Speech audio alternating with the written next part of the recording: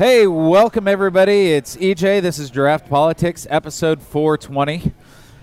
We're here at Maplewood Brewery today, and with me always is... It's Steve here.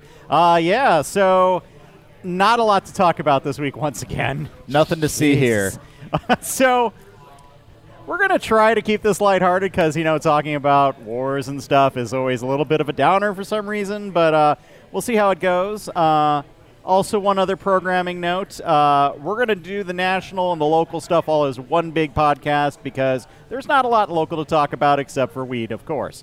So, and a little politics. But you want to get us started, EJ? What's going on in the world? What's going on? I mean, this is the question I have been asking myself every day for the last week when I wake up and several times during the day.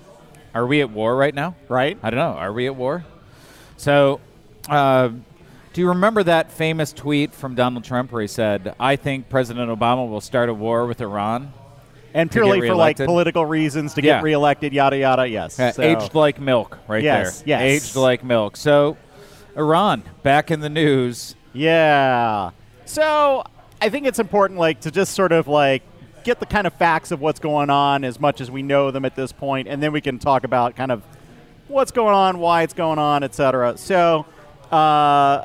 apparently, I say apparently because who knows, really, but Donald Trump ordered the assassination of Qasem Soleimani by a drone strike. He was visiting militia in Iraq. Yes. And drones attacked and ended up killing him. Wasn't that the second Star Wars movie? Yes, I believe it is. Which trilogy, though? I'm confused. Anyhow. Soleimani, you've probably not heard of him unless you follow this kind of thing, but he was the head of the Quds Force in Iran. And you're like, well, what's the Quds Force? And so the way Iran's military works is there's a part of it that is sort of just the secular part, if you will, and part of it that falls under the religious leadership. Yep. And so the religious leadership is the Islamic Revolutionary Guard Corps is their military.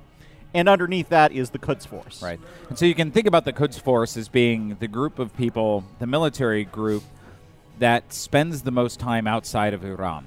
So when they want somebody to help a proxy force in, say,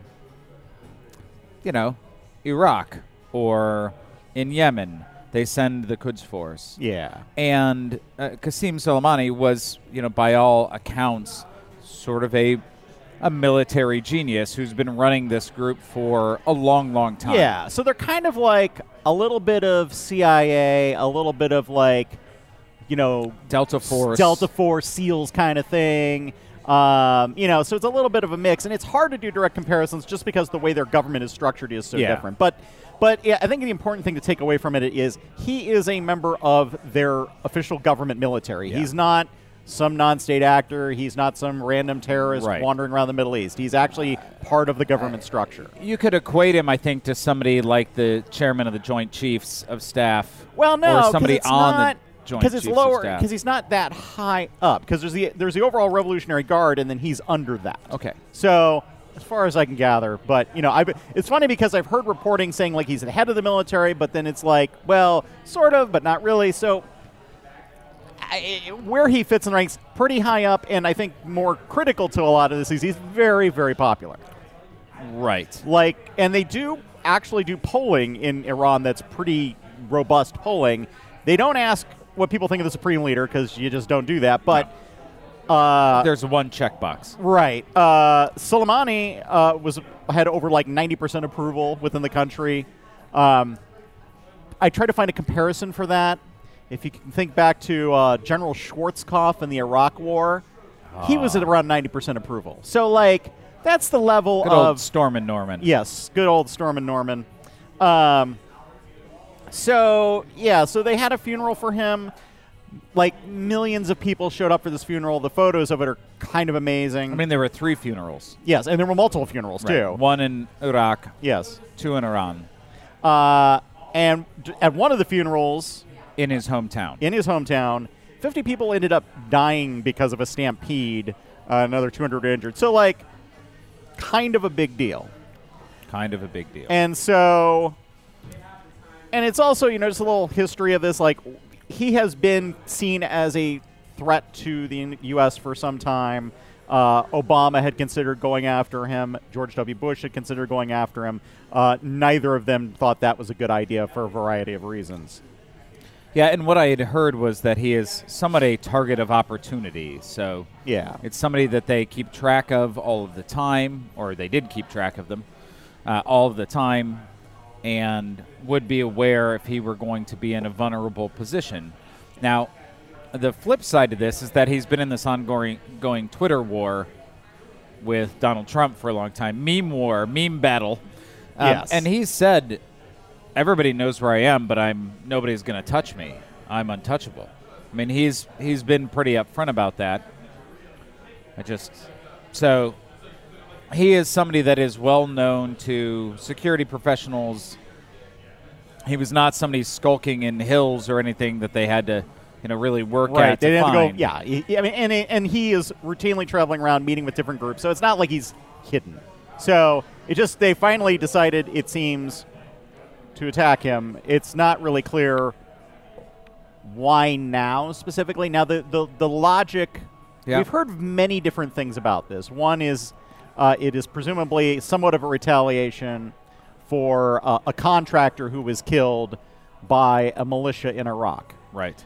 Noting that contractor was killed in a counterattack for attack by the U.S. that killed like 25 militia members. So there's been a sort of low-level back and forth for some time. Sure. And then the protests at the U.S. Embassy. And the militia that was primarily involved in those protests, the leader of that militia was killed with Qasem Soleimani. Yes. So he was there meeting with him in advance of a vote in the Iraqi parliament to decide about whether or not they were going to continue to allow U.S. troops in. So the protests were abated by an agreement from the Iraqis to say, we will vote on whether or not to allow U.S. troops to remain inside of Iraq. Mm-hmm. So Soleimani was there in advance of that, presumably to lobby. Perhaps. And there was also a lot of reporting around him being actually there as part of an attempt to sort of de-escalate the situation, like working with them, communicating with Saudi Arabia, the U.S., to try to, calm things down. So it isn't clear whether he was possibly baited into showing up there and then we decided to attack him, or, who knows. And let's be clear about this guy. He's not he's not an emissary of peace, really. He's a guy. He's a military commander who's run guerrilla and sort of extra governmental activities for a long time. Well, and I think there are no good guys in war. Well, and I think that's the thing that's important to remember, is that a lot of the talk around this has been saying he was a bad guy, but we shouldn't have done it. Well, is he a bad guy? And it's because he is a soldier fighting in a war, acting on behalf of his country, that we happen to be having a conflict with. And if you looked at it from their perspective, the generals that we have in charge of our country would fit a similar mold. They are responsible for killing many people, et cetera, et cetera. Is Rumsfeld a good guy? He happened to be fighting for our side. Granted, I think our listeners are probably all universal say, Rumsfeld, not a good guy. But the morality of what's going on is something to consider separate from the strategic reasons for doing it. And I will say, since you brought that up, I had seen somebody say, well, maybe actually it was you, what if they had killed Donald Rumsfeld? And I'm like, well, could we pick somebody else? Well, that's how I actually got back to Schwarzkopf, because I'm like, okay, but who would be somebody who was actually that popular? If at the conclusion of the Gulf War, Schwarzkopf's being very popular, and Iran out of nowhere, just drone strikes him.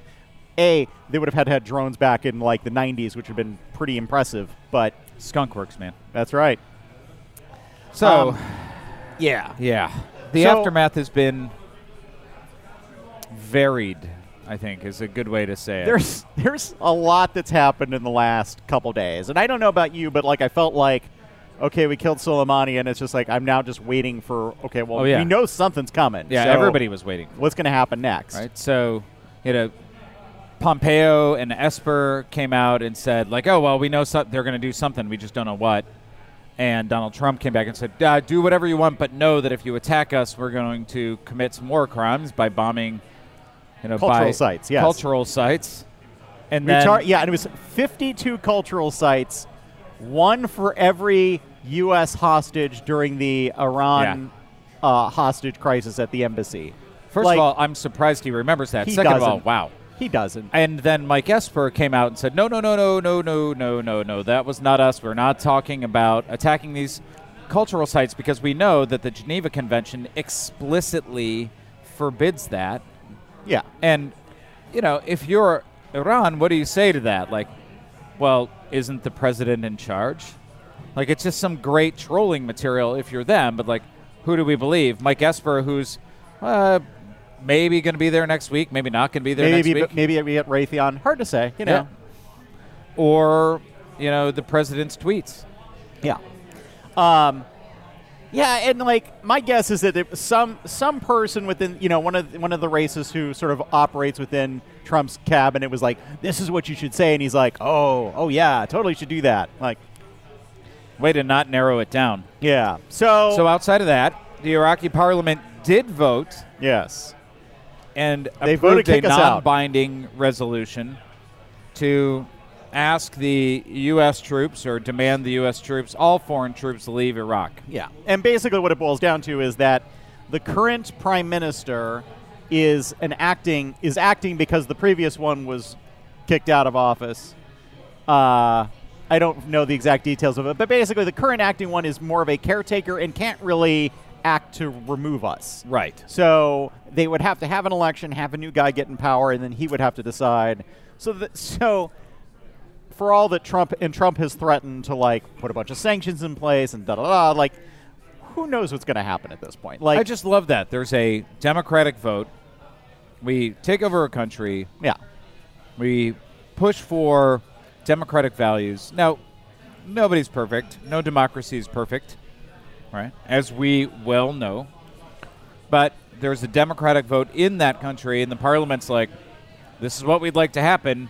And our response, our president's response is, great, we're going to treat you like the worst enemy ever for having a vote. Yeah. That bodes well for 2020, by the way. Oh yeah. Yeah, well, and the funny thing about all this is, like, even if they voted to remove us, the way the agreement is worded, they would have to give us a year notice. So right now, you'll notice that we're in about that time where a whole other president might nominally be in charge of the U.S. when it would be time for those troops to be out. Your mouth to God's ear, sir. So who knows what's going to happen? So it's crazy. But, yeah, so from that, we've got, so Trump threatened sanctions. We've got Canada, we've got other NATO allies pulling their troops out of U.S. areas, like trying, out of the green zone, kind of just like, we don't want to have anything to do with this. We don't want to get caught in the crossfire. Iran said they are suspending restrictions on the nuclear arms agreement. Yeah. This is Javad Zarif in some interviews. Yeah. Said this. And I love the way that he said it. I love the way that he said it because it was like, we're not leaving. You've already left. Right. They're very careful about their language with this because I think they feel they have the high ground. Well, and I think if you look at the way if you look at the overall way that Iran is approaching this, their audience is not the United States. It's their domestic audience, and it's Europe. We want to look like we're being the sane and reasonable ones, and we're trying to do the right thing, but this guy over here keeps screwing things up. Because ultimately right now, yes, the U.S. has a lot of sanctions on Iran, but Europe and other members of that treaty have not imposed any further sanctions on Iran at this point. Now, and although they haven't fully lived up to everything either, right? Partially because what we've done. And so what you're seeing here, I think, all of this kind of swirls around this idea that there just isn't faith in the good-natured behavior of the United States as a national or international actor. Yeah. So, I'm not endorsing anything that Iran does in the least. What I'm saying is they recognize the loss of prestige that the United States and credibility that the United States has suffered over the last, I'm just going to make this up, 3.5 years, So right. It puts our people and our allies in a lot of tough situations. For sure. So last night we had the sort of first sense of what Iran was going to do in response to all of this. And so my experience of this was I was going out for dinner with my wife and a friend of mine, and I walk into a restaurant and I look up at the TV and CNN is on the TV and I see the chyron saying missile attacks on U.S. bases, and I'm like, oh, goody. I can imagine you like Grandpa Simpson, like walk into the restaurant, take your hat off, put your hat on, walk out of the restaurant. Well, and it's interesting because my last memory of walking into a restaurant and having like some big news event happening that I saw on TV was when Obama managed to take out Osama bin Laden. Like I walked in, very different vibe to that. I'm like, yeah. Whereas this one, I'm like, oh God. Here we go. But what's interesting about all of this is that the attacks seem to have been very targeted. So they hit U.S. bases, but they did not hit anything of particular value, and they did not hurt any people at those bases. I don't know about the value part, but I definitely know that nobody was injured or killed by these missiles. Or depending on the news reports. Depending on the news reports. So that's where this also gets interesting, is that Iran's media is saying several people were killed. 25. I think it's like 25. Very specific number. Very specific number, kind of equivalent to the number of militia members that were killed by the U.S. You see the correlation. U.S. reporting is that there was nobody killed. Now, who's telling the truth, who's not telling the truth? I tend to believe that nobody was killed. That seems more likely. That seems more likely, and I think it sort of plays to the strategic interests of everybody involved. Right. So, we'll find out. But yeah, so that's been the extent of it. There's no clear threats to do further attacks. Right. Most of the language we've seen coming out of Iran is like this was our retaliation under the UN Charter that allows us to act in self-defense.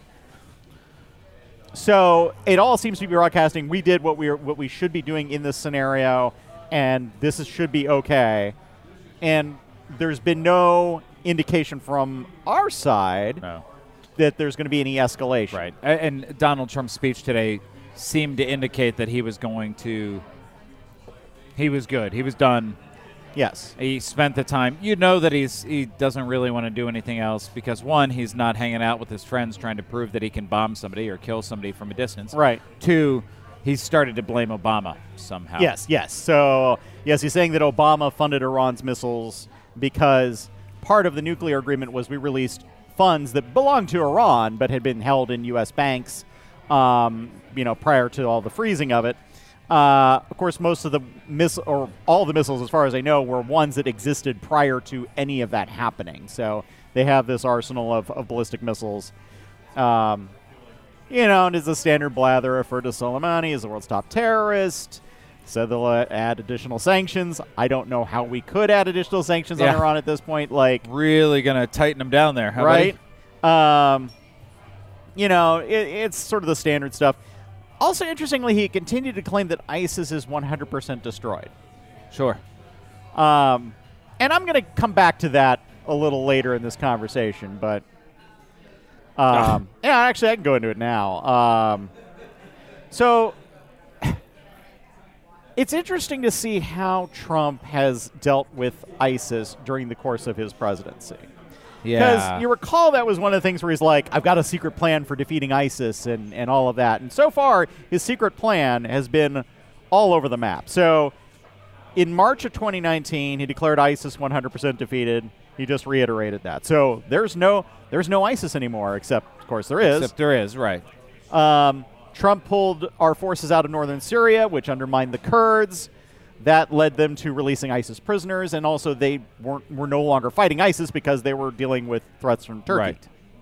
And now, but then Trump assassinated the head of ISIS, so that was great. But it was almost impossible. It almost got screwed up because of the pullout from Syria, and just not having logistics on the ground.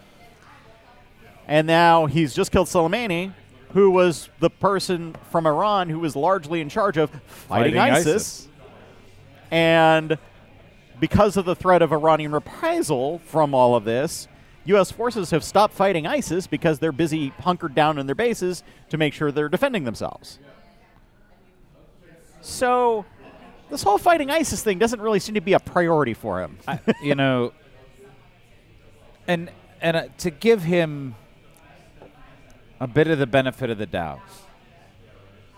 As you can probably hear from the discussion, there is nothing I can think of that is as messy as the myriad relationships and people involved in the Middle East. Oh, yeah. And nobody's on the right side. Nobody's on the wrong side completely. Like Bashar al-Assad, pretty much on the wrong side, I would say. He's probably one extreme, but there's no way to, if you're only interested in your own tactical self-interest and you make all your decisions that way, you will appear to be on everybody's side and nobody's side all of the time. Yes. And the thing that I repeatedly heard from others and people thinking about it was that there is no strategy. It is sort of what's very interesting right now. And if they, if it takes longer for the real impact of this to come out, Donald Trump's okay with that. Yeah. And, right now it seems like there's been a move towards de-escalation.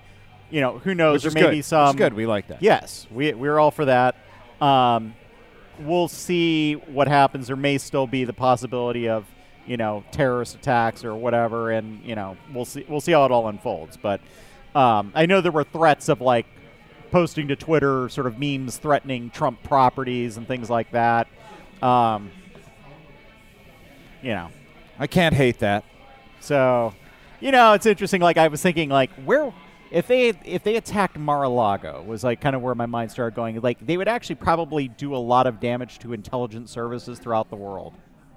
Because who else is a Mar? I mean, you figure there's it's rich assholes and intelligence services, and that's the only people. Secret Service. Yeah, and you got to think that's some guy who's the intelligence service for some obscure country. Djibouti, just because I find the name fun. Djibouti's intelligence service has a membership at Mar-a-Lago. Some guy is going there, paid to just hang out and play golf for whenever Trump shows up. There's got to be some cushy deals going on there. Oh, yeah. But yeah. And Djibouti, if you're listening, rate us on iTunes. Exactly. And put the word #emoluments in the rating. There you go. So one interesting thing about this is, I guess there are two kind of legal constitutional issues here. So one, we did use the word assassination earlier, which has a very specific meaning and is illegal. Yes. In the United States. So there's not that it stopped us in the past, no. but no, please, by all means. We're usually a little more subtle about it. Yeah. Though. But there's also just this idea of what does the president need to do in terms of notification. So the War Powers Act says you can't just do stuff and not tell Congress. You've got to tell Congress. You've got to brief them on things. He did come after a few days and say, this is what I did, and here's a classified briefing that according to Pelosi, raised a lot of questions. There's supposed to be another briefing tomorrow at the White House. And then he sent what is the most on-brand for 2020 or our lives right now tweet that said, as of right now, this tweet will serve as official notification of, the status of the war with Iran. It was like, follow me on Twitter for updates on the draft. And, surreal. I found myself wishing that Twitter would just shut down Trump's account. Like, there's no reason they can't do it. They're a private corporation. They're not, the government has no control over it. They're going to say, you know what? We're done with this crap. Yeah. And Trump would lose his mind. Where would he lose his mind? He'd have to have, yeah, that's true. 4chan. There you go. Or 8chan. 8chan. 16chan. 128chan. I know. Certainly powers of 2. The darkest dark of the dark web. The higher the number in the power of 2, the further down in the depths of hell. 2048chan is Dante's Binary Inferno. It's my new band name. There by the you way. go.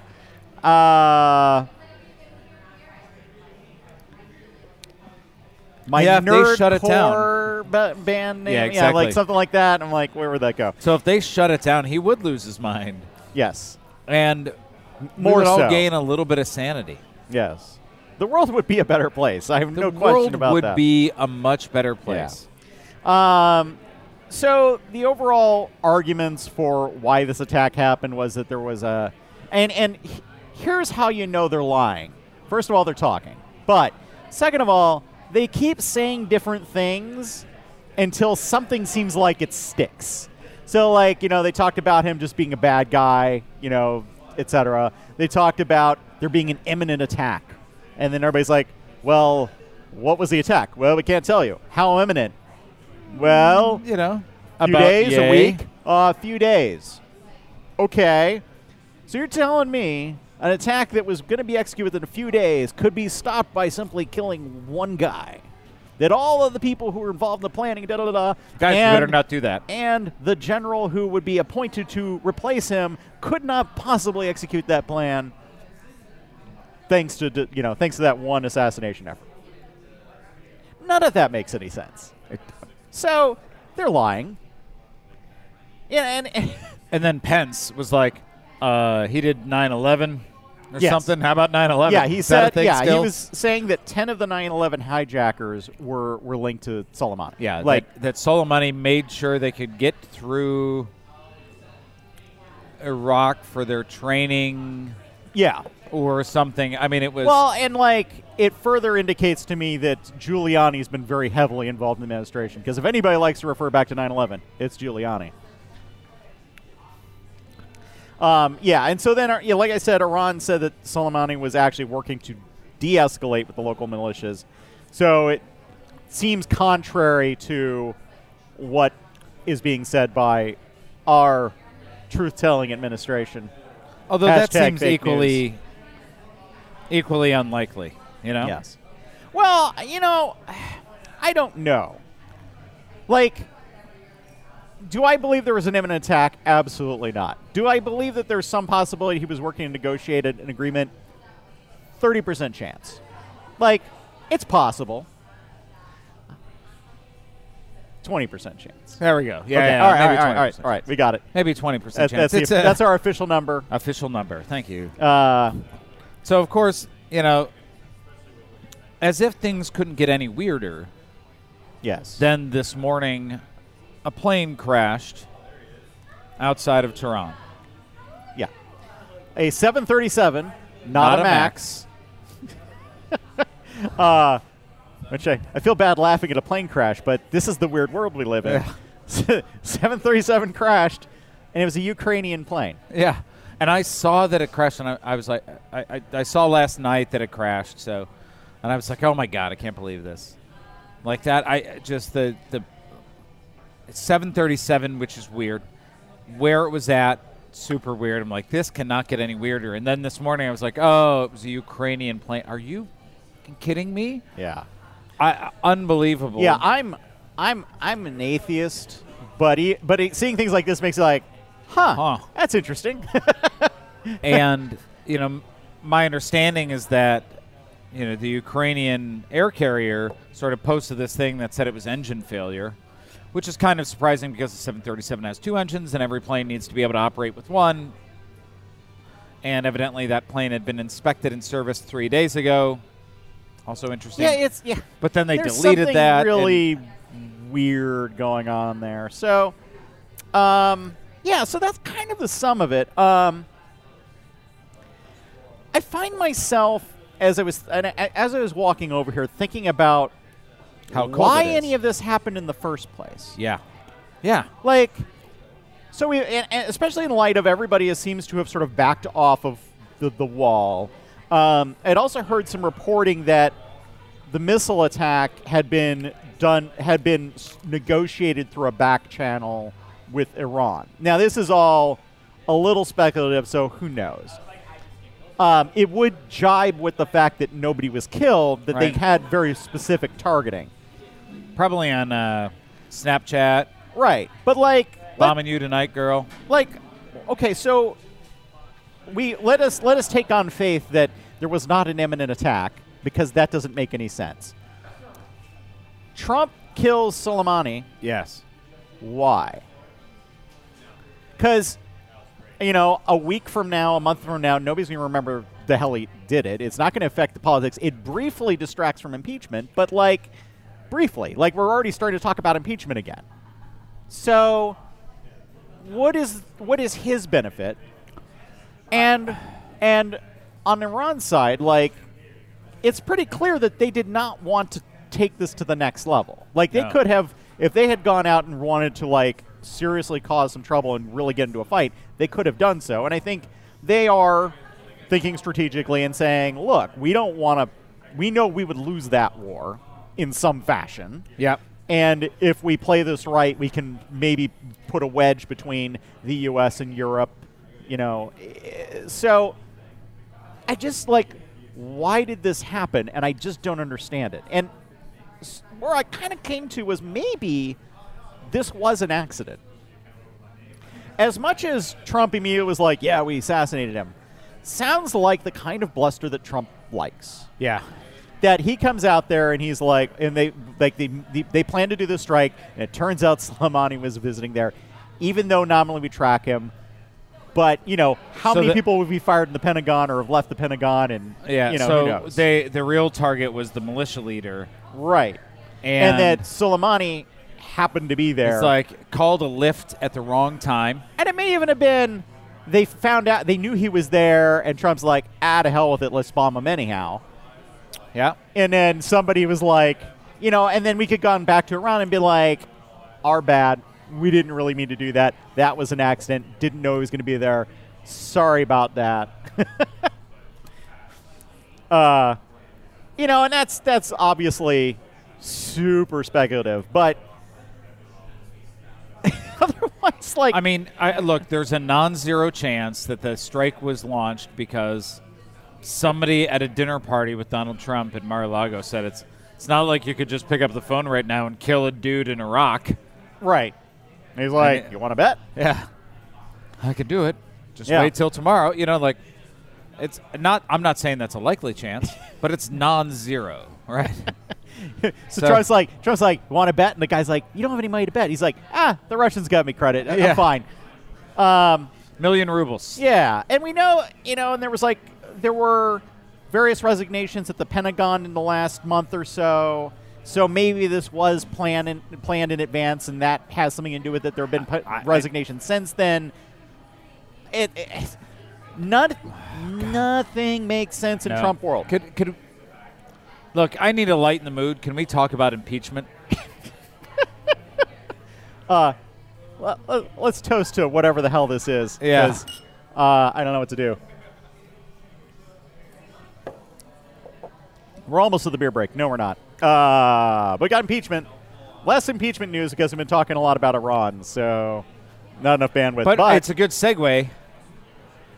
The war lorax, yes. John Bolton, who was all for the assassination of Soleimani, Yeah. is now Yes. like, hey, man, need me to testify? I don't care about those House subpoenas, but those Senate subpoenas.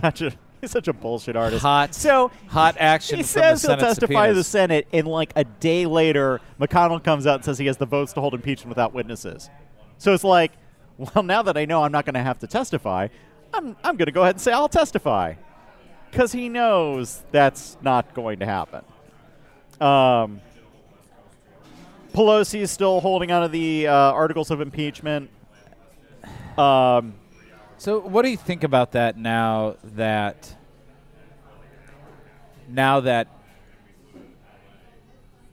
we've had this announcement from McConnell, right? So we talked about this before. Is it a good strategic plan? Well, I think that if you pass along the articles of impeachment and the Senate holds something that is nominally a trial but is largely rigged for show, Trump, yeah. and they vote to acquit him, then that's something that Trump can go back to. I have been acquitted. On the other hand, right now, he has been impeached. And so I think politically it's still to the advantage of Pelosi to hold on to them. Now, granted, I think when we get to late October of 2020, nobody's going to care about any of that. That's not what we're going to be talking about, that he was impeached and therefore we should vote against him. Like, it doesn't. It'll be fought on totally different grounds. There will be all kinds of other crazy stuff going on. I mean, I think that the biggest thing, if he actually shows up for any kind of debate, is that he's going to have to face that in every debate and get angry and be terrible. Yeah. Because he will be angry about it. He'll be really angry about it. Trump be angry? Really? I don't how? Nah, that doesn't happen. And actually this reminds me about something else I want to mention during the Iran segment is like, how many foreign intelligence services are going to want to be involved in our election? I can only assume all of them. Right. I mean, because I'm like, well, even that's Djibouti, one way. that guy in Djibouti now in Mar-a-Lago. Like, that's one thing that Iran could do in response to this attack is, do some hacking during the election to make sure Trump doesn't win. And Russia could be trying to work to make sure Trump does win. Or Germany could be working to make sure Trump doesn't win. And, maybe Iran wants Trump to win. Maybe. So I could see, this being sort of this weird, cyber warfare operation happening between multiple countries all competing to who's going to control our election. So, and being maybe that we could sell that. Well, and being that it's federal, it'll be the state of Illinois defending itself against 30 different intelligence services. Yeah. It's going to, not the state of Illinois, state of Wisconsin, Michigan, and Pennsylvania. Whoever's in charge of IT for their election systems, I have so much sympathy for them right now. It's going to be a very, very long year. I know when people are like, who should I support in the elections this year?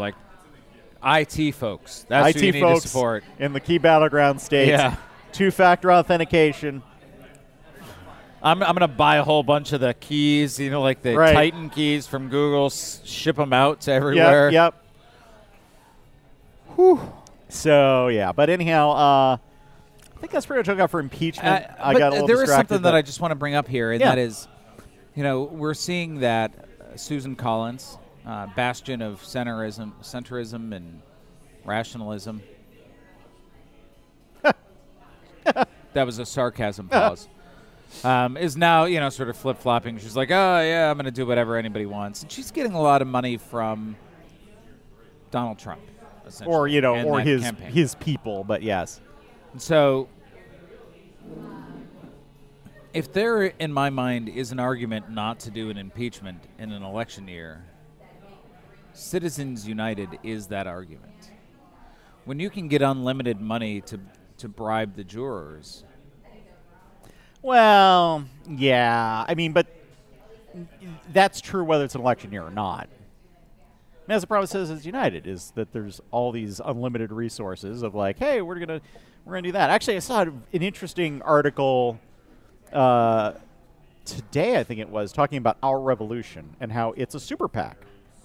And it's like, well, and it was like, we'll get, you know what, I'll save that for Circus 2020. But, like, the money in politics is a problem. But, you know, we'll get to that later.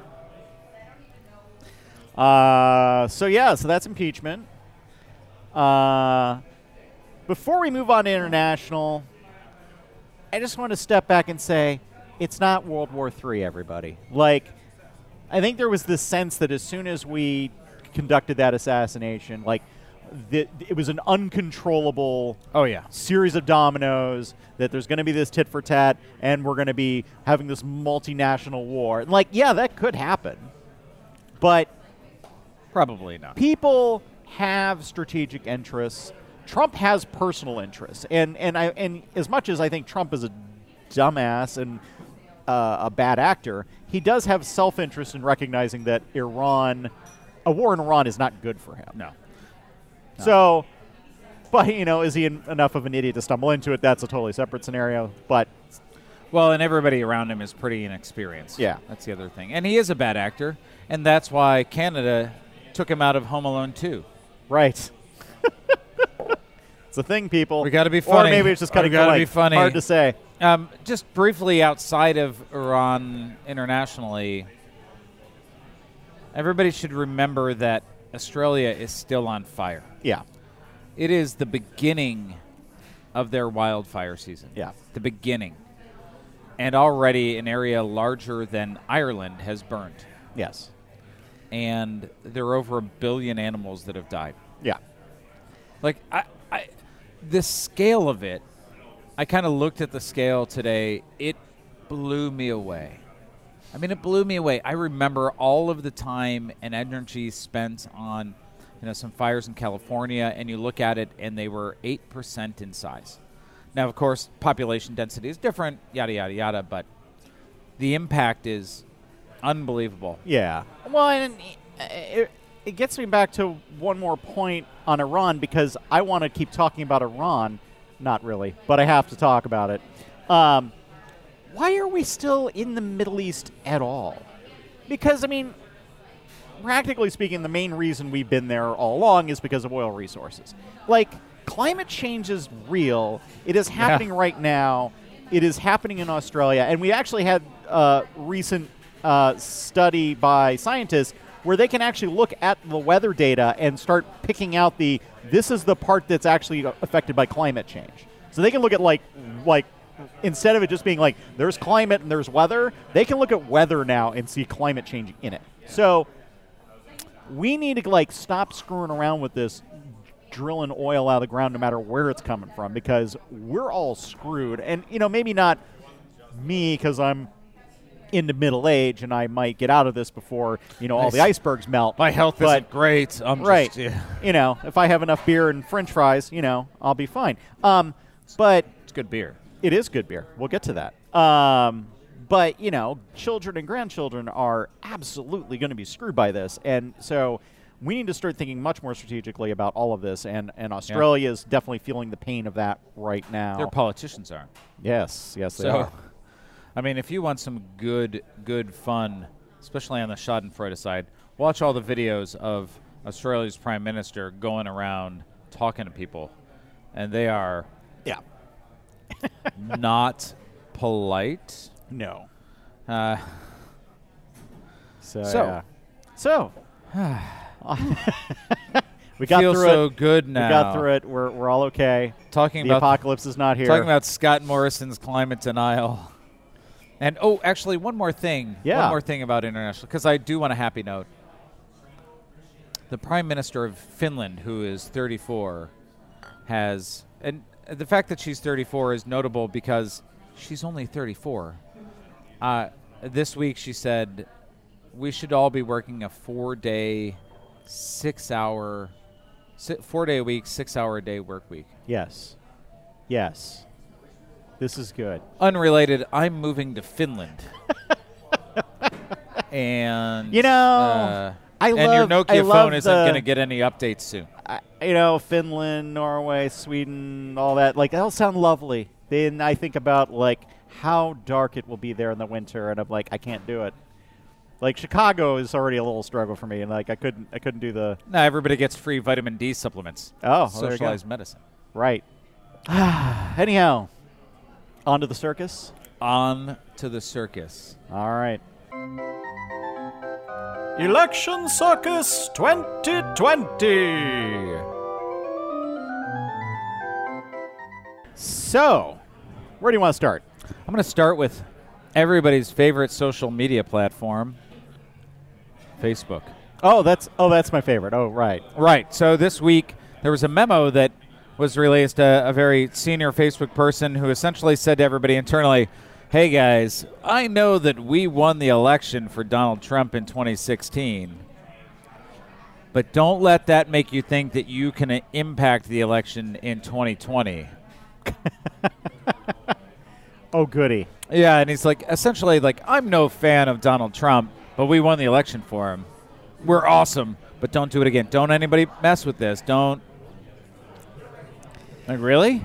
Like, what kind of email is that? What kind of memo is that? It was How many intelligence services have employees at Facebook now? much like your last intelligence service question. I'm going to answer all of the them. above. Yes. Except Djibouti. Except They've only Djibouti. got that one guy, and he's working at Mar-a-Lago. Right. You know, limited resources. Yeah. Yeah. So that's that. A Republican election circus update. Yeah, So- Bill Weld surging in the polls, up to 0.002%. And apparently some of the state parties are fighting to keep challengers off the ballot. Yeah. Like Wisconsin it was like, screw you guys. Right. I mean, here's the thing. It's like there's, it's a party election. So if they want to keep somebody off the ballot, that's their choice.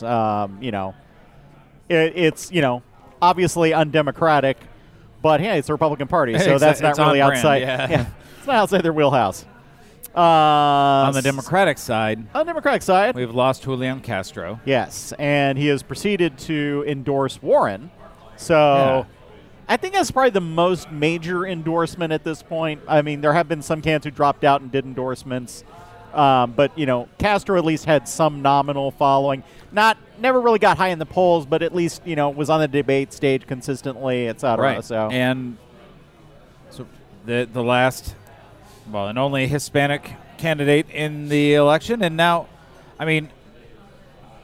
everybody can just focus on, will he be a VP nomination? Yeah, I mean, and the read I get is that, if Warren managed to pull this off, I think Castro would probably be at the front of the line for her VP candidate, which I think would be a good choice for her. But, we'll see. We'll see how that pans out. But going back to Iran, because I love talking about Iran. Oh, my head. Obviously this came up, and they, the Cants had all their takes on it. Generally speaking, Biden and Buttigieg have said that, killing Soleimani may have been justified but wasn't a good idea. Warren initially kind of came out sounding in the same manner, but basically both her and Sanders, are just against the whole thing as just being a bad idea in general, whatever he did or not. Both have talked about acting in the Senate to do what they can to stop further violence. Because it's McConnell's Senate, they can do nothing. So that's your more Iran update. Yeah, and we've seen a lot from Warren about, sort of questioning the timing. Why now? This doesn't make sense strategically. Why would he do it now?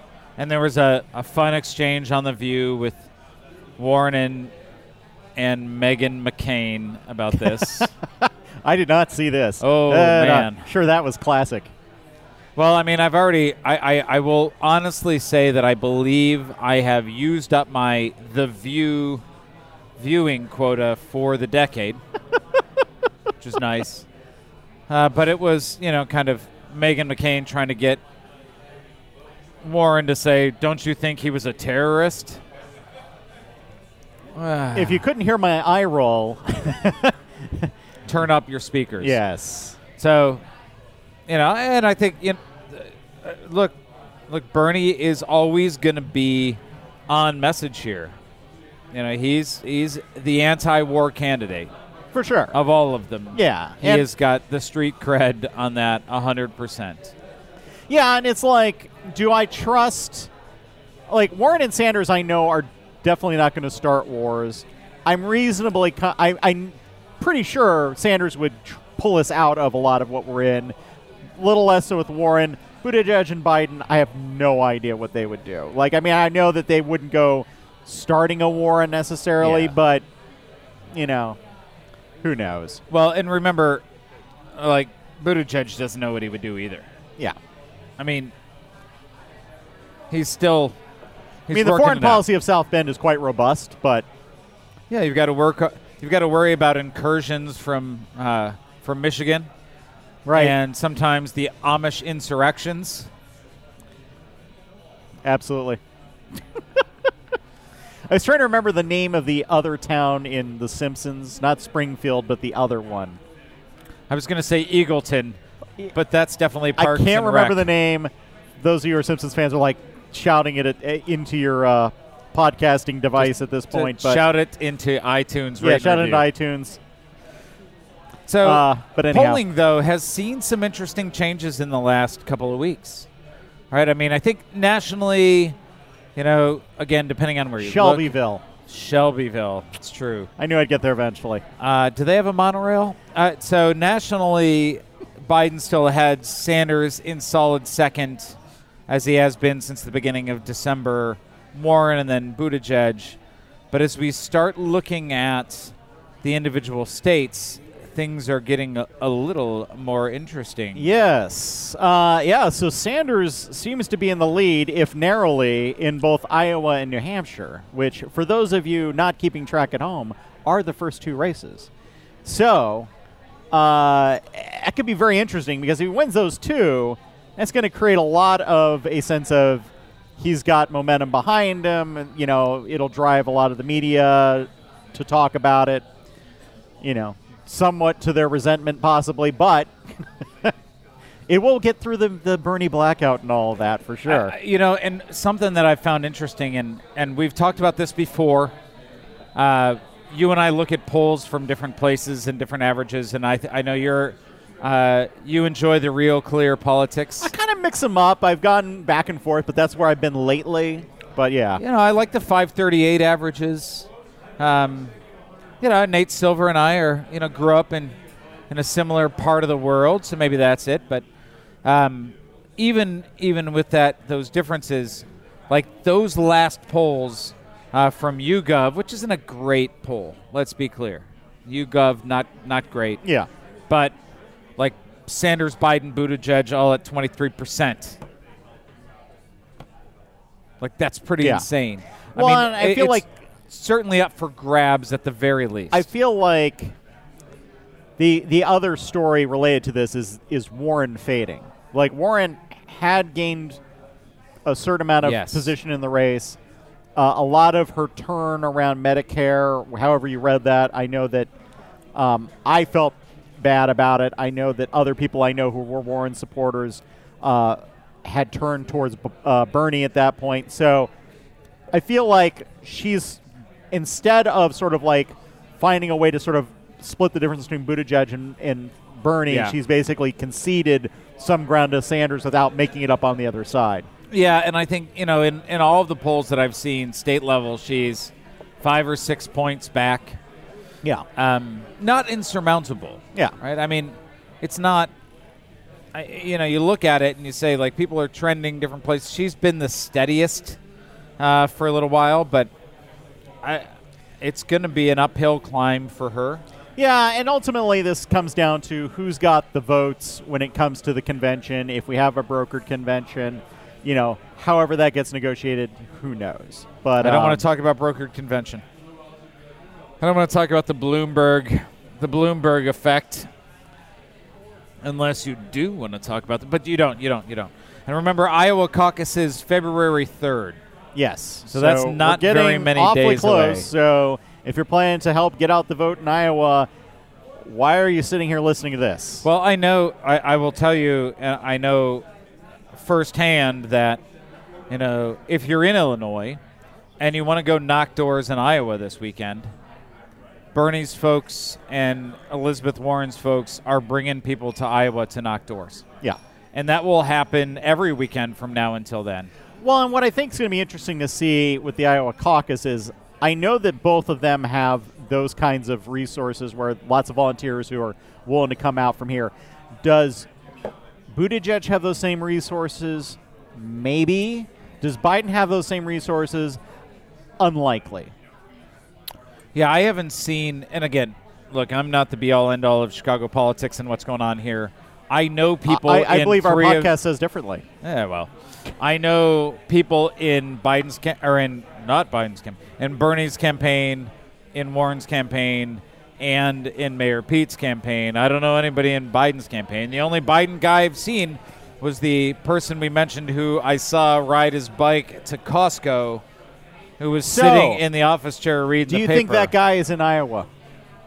It's a long ride, sir. It's That's not the true. RAGBRAI. Very good point.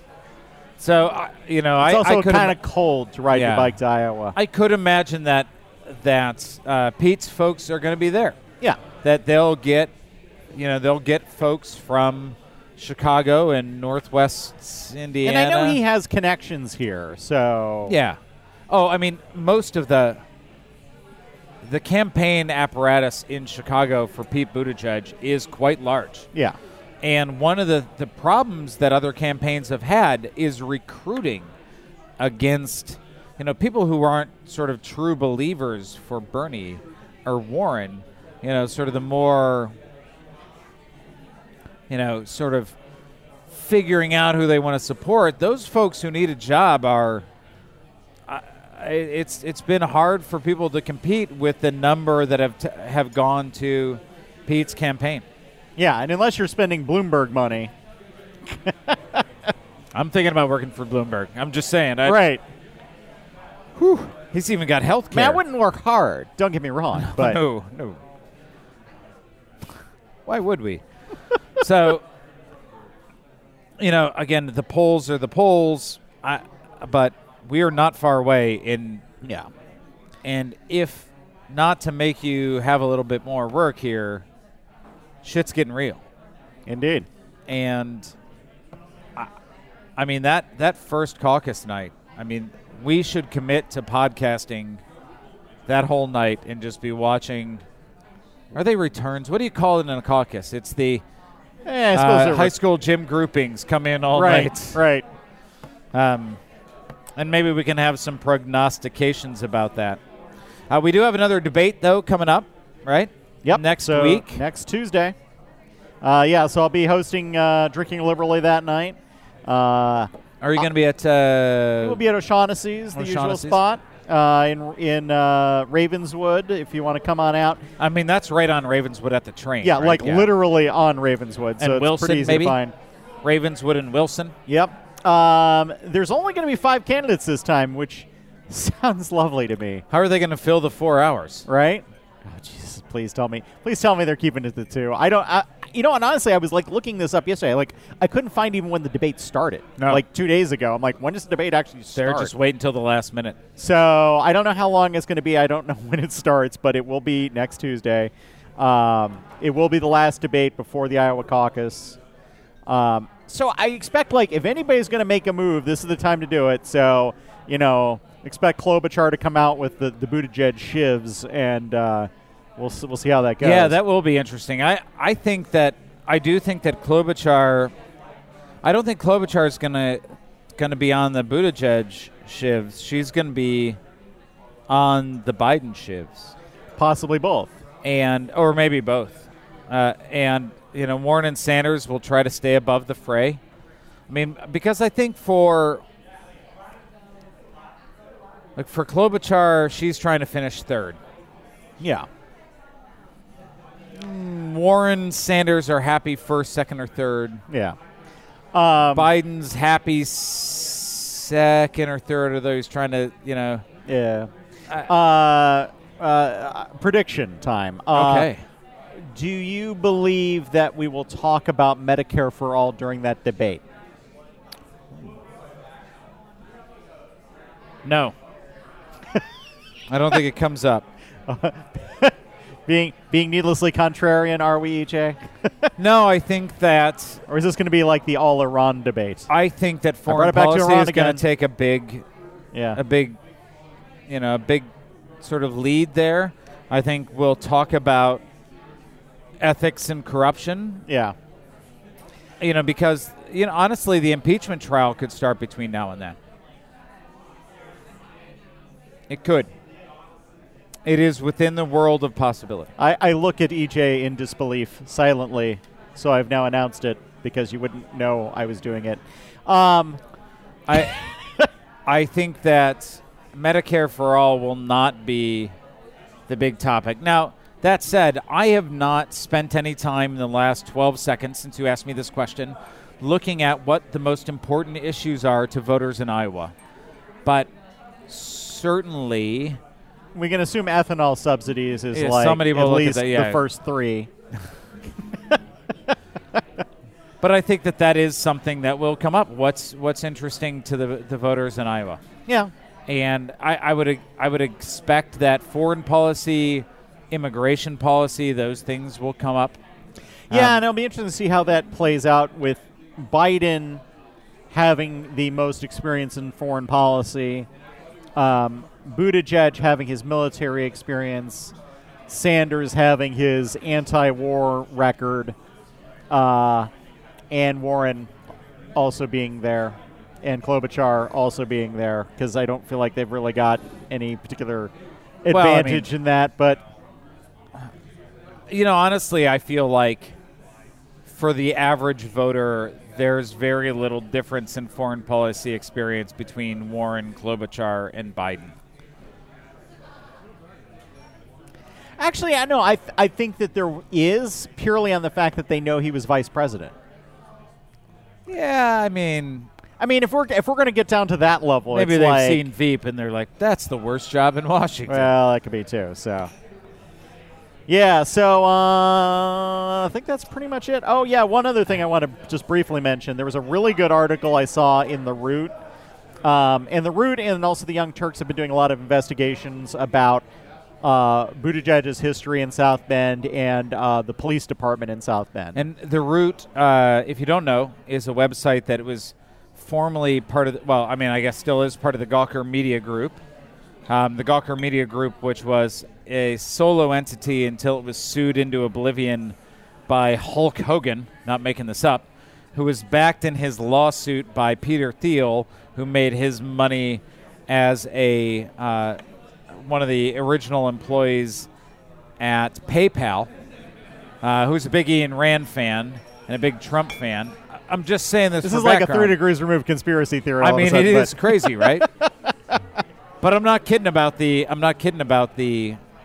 Hulk Hogan thing. No, the Hulk Hogan thing is totally legit. And he was sort of backed by Peter Thiel there. Yeah, because he wanted to wipe out Gawker. Right, so, because they outed him as being gay. Yeah. So there you go.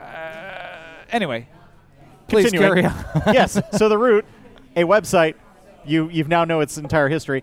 But they did this really good investigation talking about the history of black police officers in South Bend, and what their interactions have been with Buttigieg as mayor of that.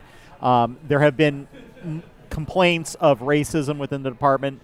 None of those complaints have been met with any sort of response from the department or from Buttigieg himself. Buttigieg has been pretty dodgy in terms of responses on this. And, I look at it, and as we look at him as a presidential candidate, I see like two flaws with it. One is obviously as a white mayor of a city that has a black community in it that he seems to have, at least from what I've seen, has largely ignored. That's a problem, because you need, at the very least, on a pure practical level, you need black voters. As a deeper issue, you're head of a Democratic Party, or if all this goes according to plan for him, you need to be be engaging with everybody. And this was at the same time that he released an ad that highlighted African American folks in so South Bend. He keeps kind of stepping in these messes along the way in terms of how he responds to these things. And there's the very good chance that if he won the primary, that this stuff would come up, that there would be revelations about this stuff that came up as he's running for office. And the last thing we need is somebody running against Trump who can be portrayed as having problems relating to the black community.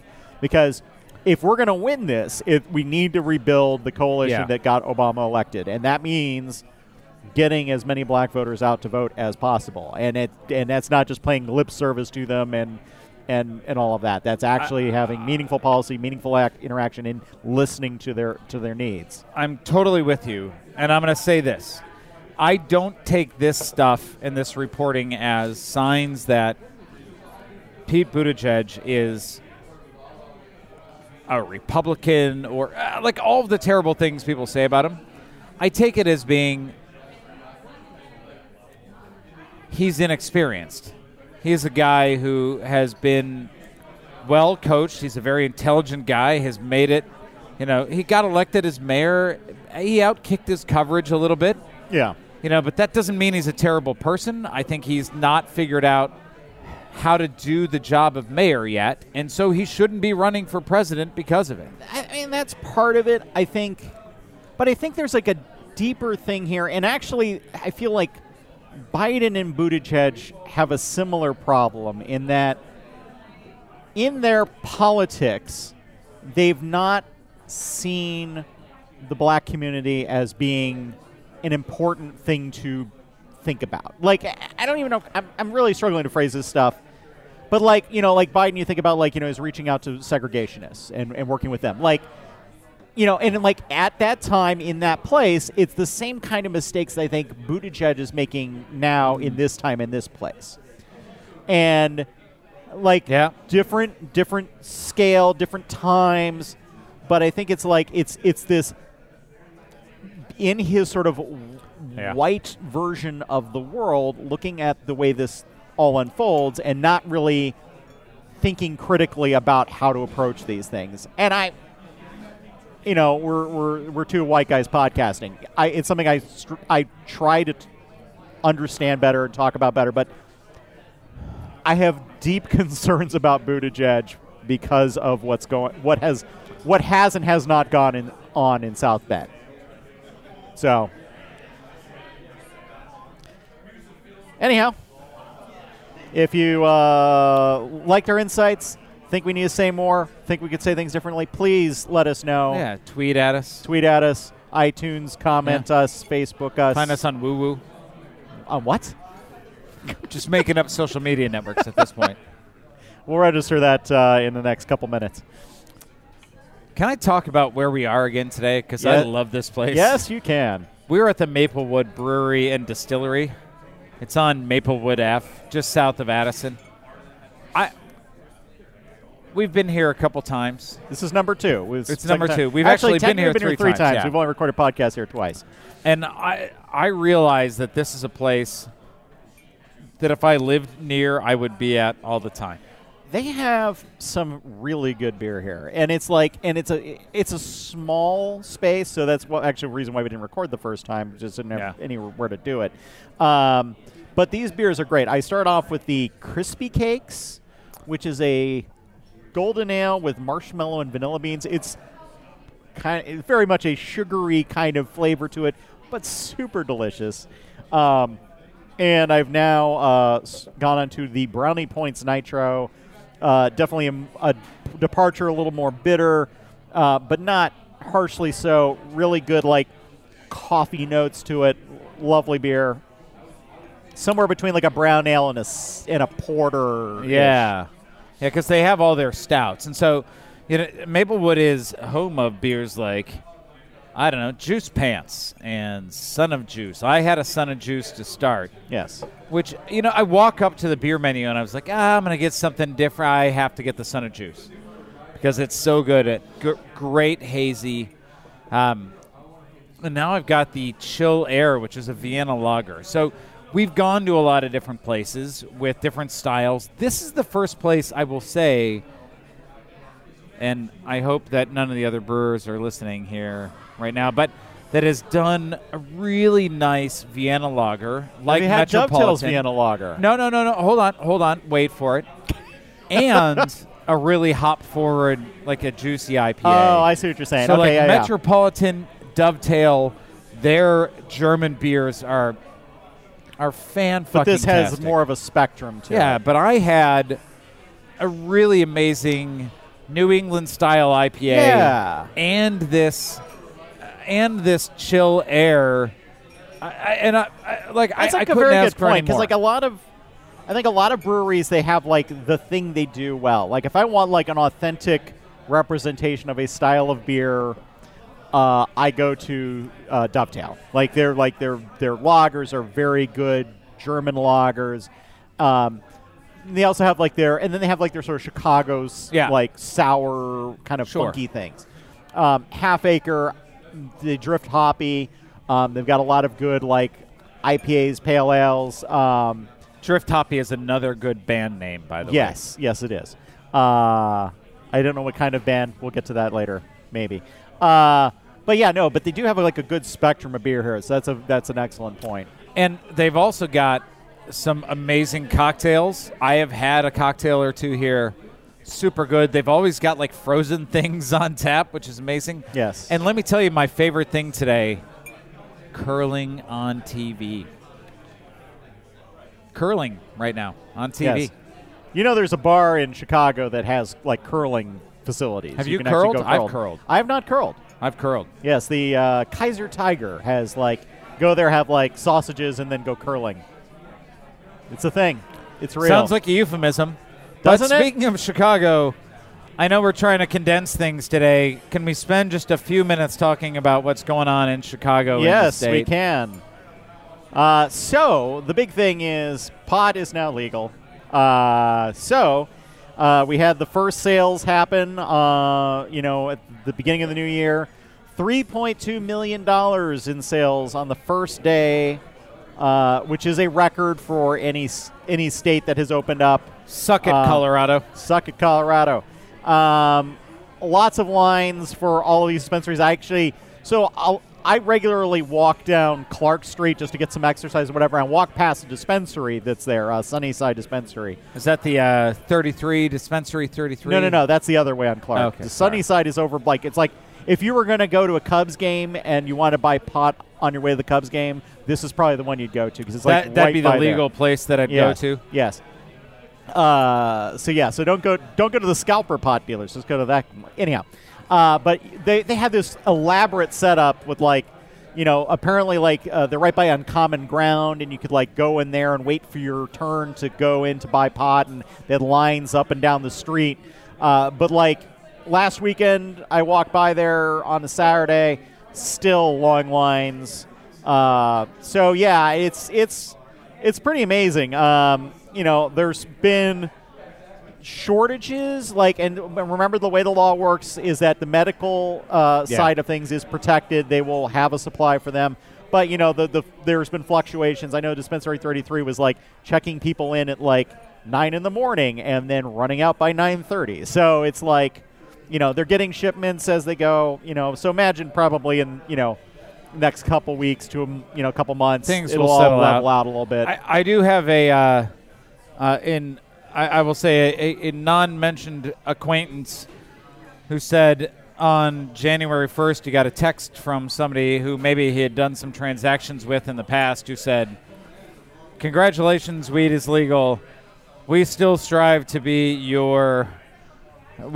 to strive to be your most efficient and economical delivery system." So right. Free market alive and well here in Chicago, both totally legal and slightly gray market. Yes, which I really it's fascinating. Yeah, I mean, so it's it's interesting because then the black market has to. I mean, the prices I gather are not unreasonable with the legal weed versus illegal.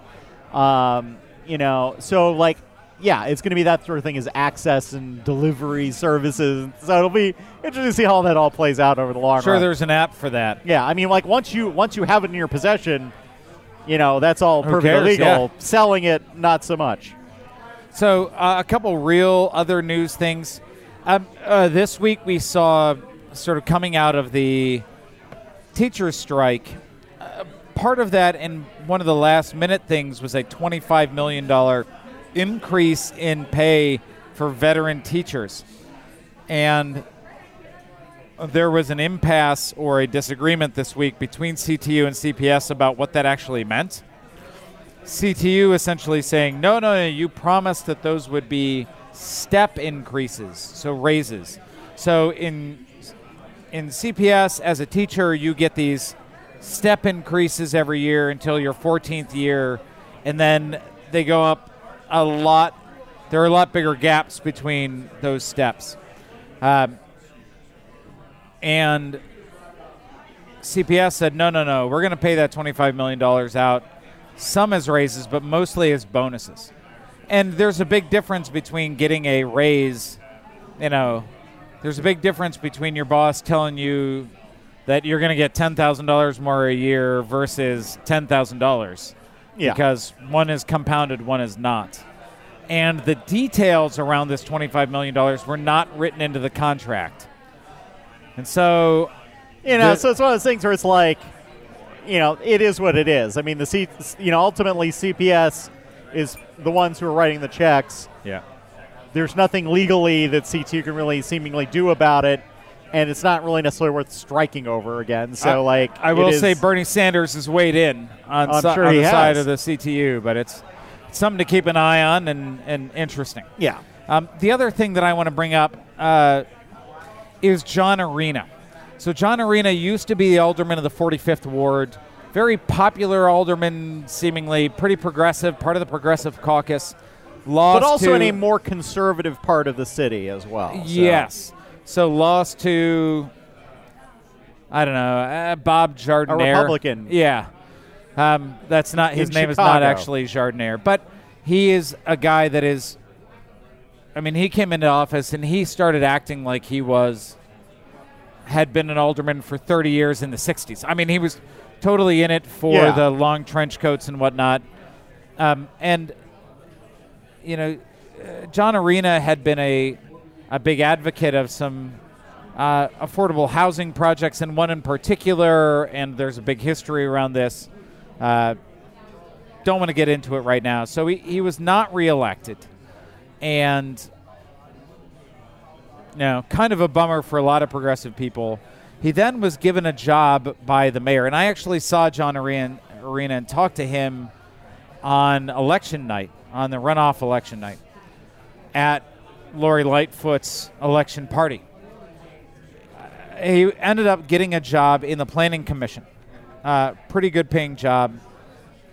Everybody was like, this is great. He's actually kind of a last laugh on all y'all who said he shouldn't be around because he's, going against aldermanic privilege and things like that, or prerogative. He resigned /retired /was fired this week because he was out collecting signatures and campaigning while in this nominally apolitical position. Yeah. And it's the kind of thing that, under previous administrations would have been par for the course, but, we're in a little bit different time now, and that's a good thing. And, I think John Arena's a good guy, and, it's a shame that that's where he's found himself, but, it is what it is. It is what it is. So the other thing, just to note real quickly, is petitions are in. Everybody who's going to be on the ballot in March 17th. St. Patrick's Day. Oh, man. They've all submitted their petitions. There are still ballot challenges going on, but ballot access is essentially done.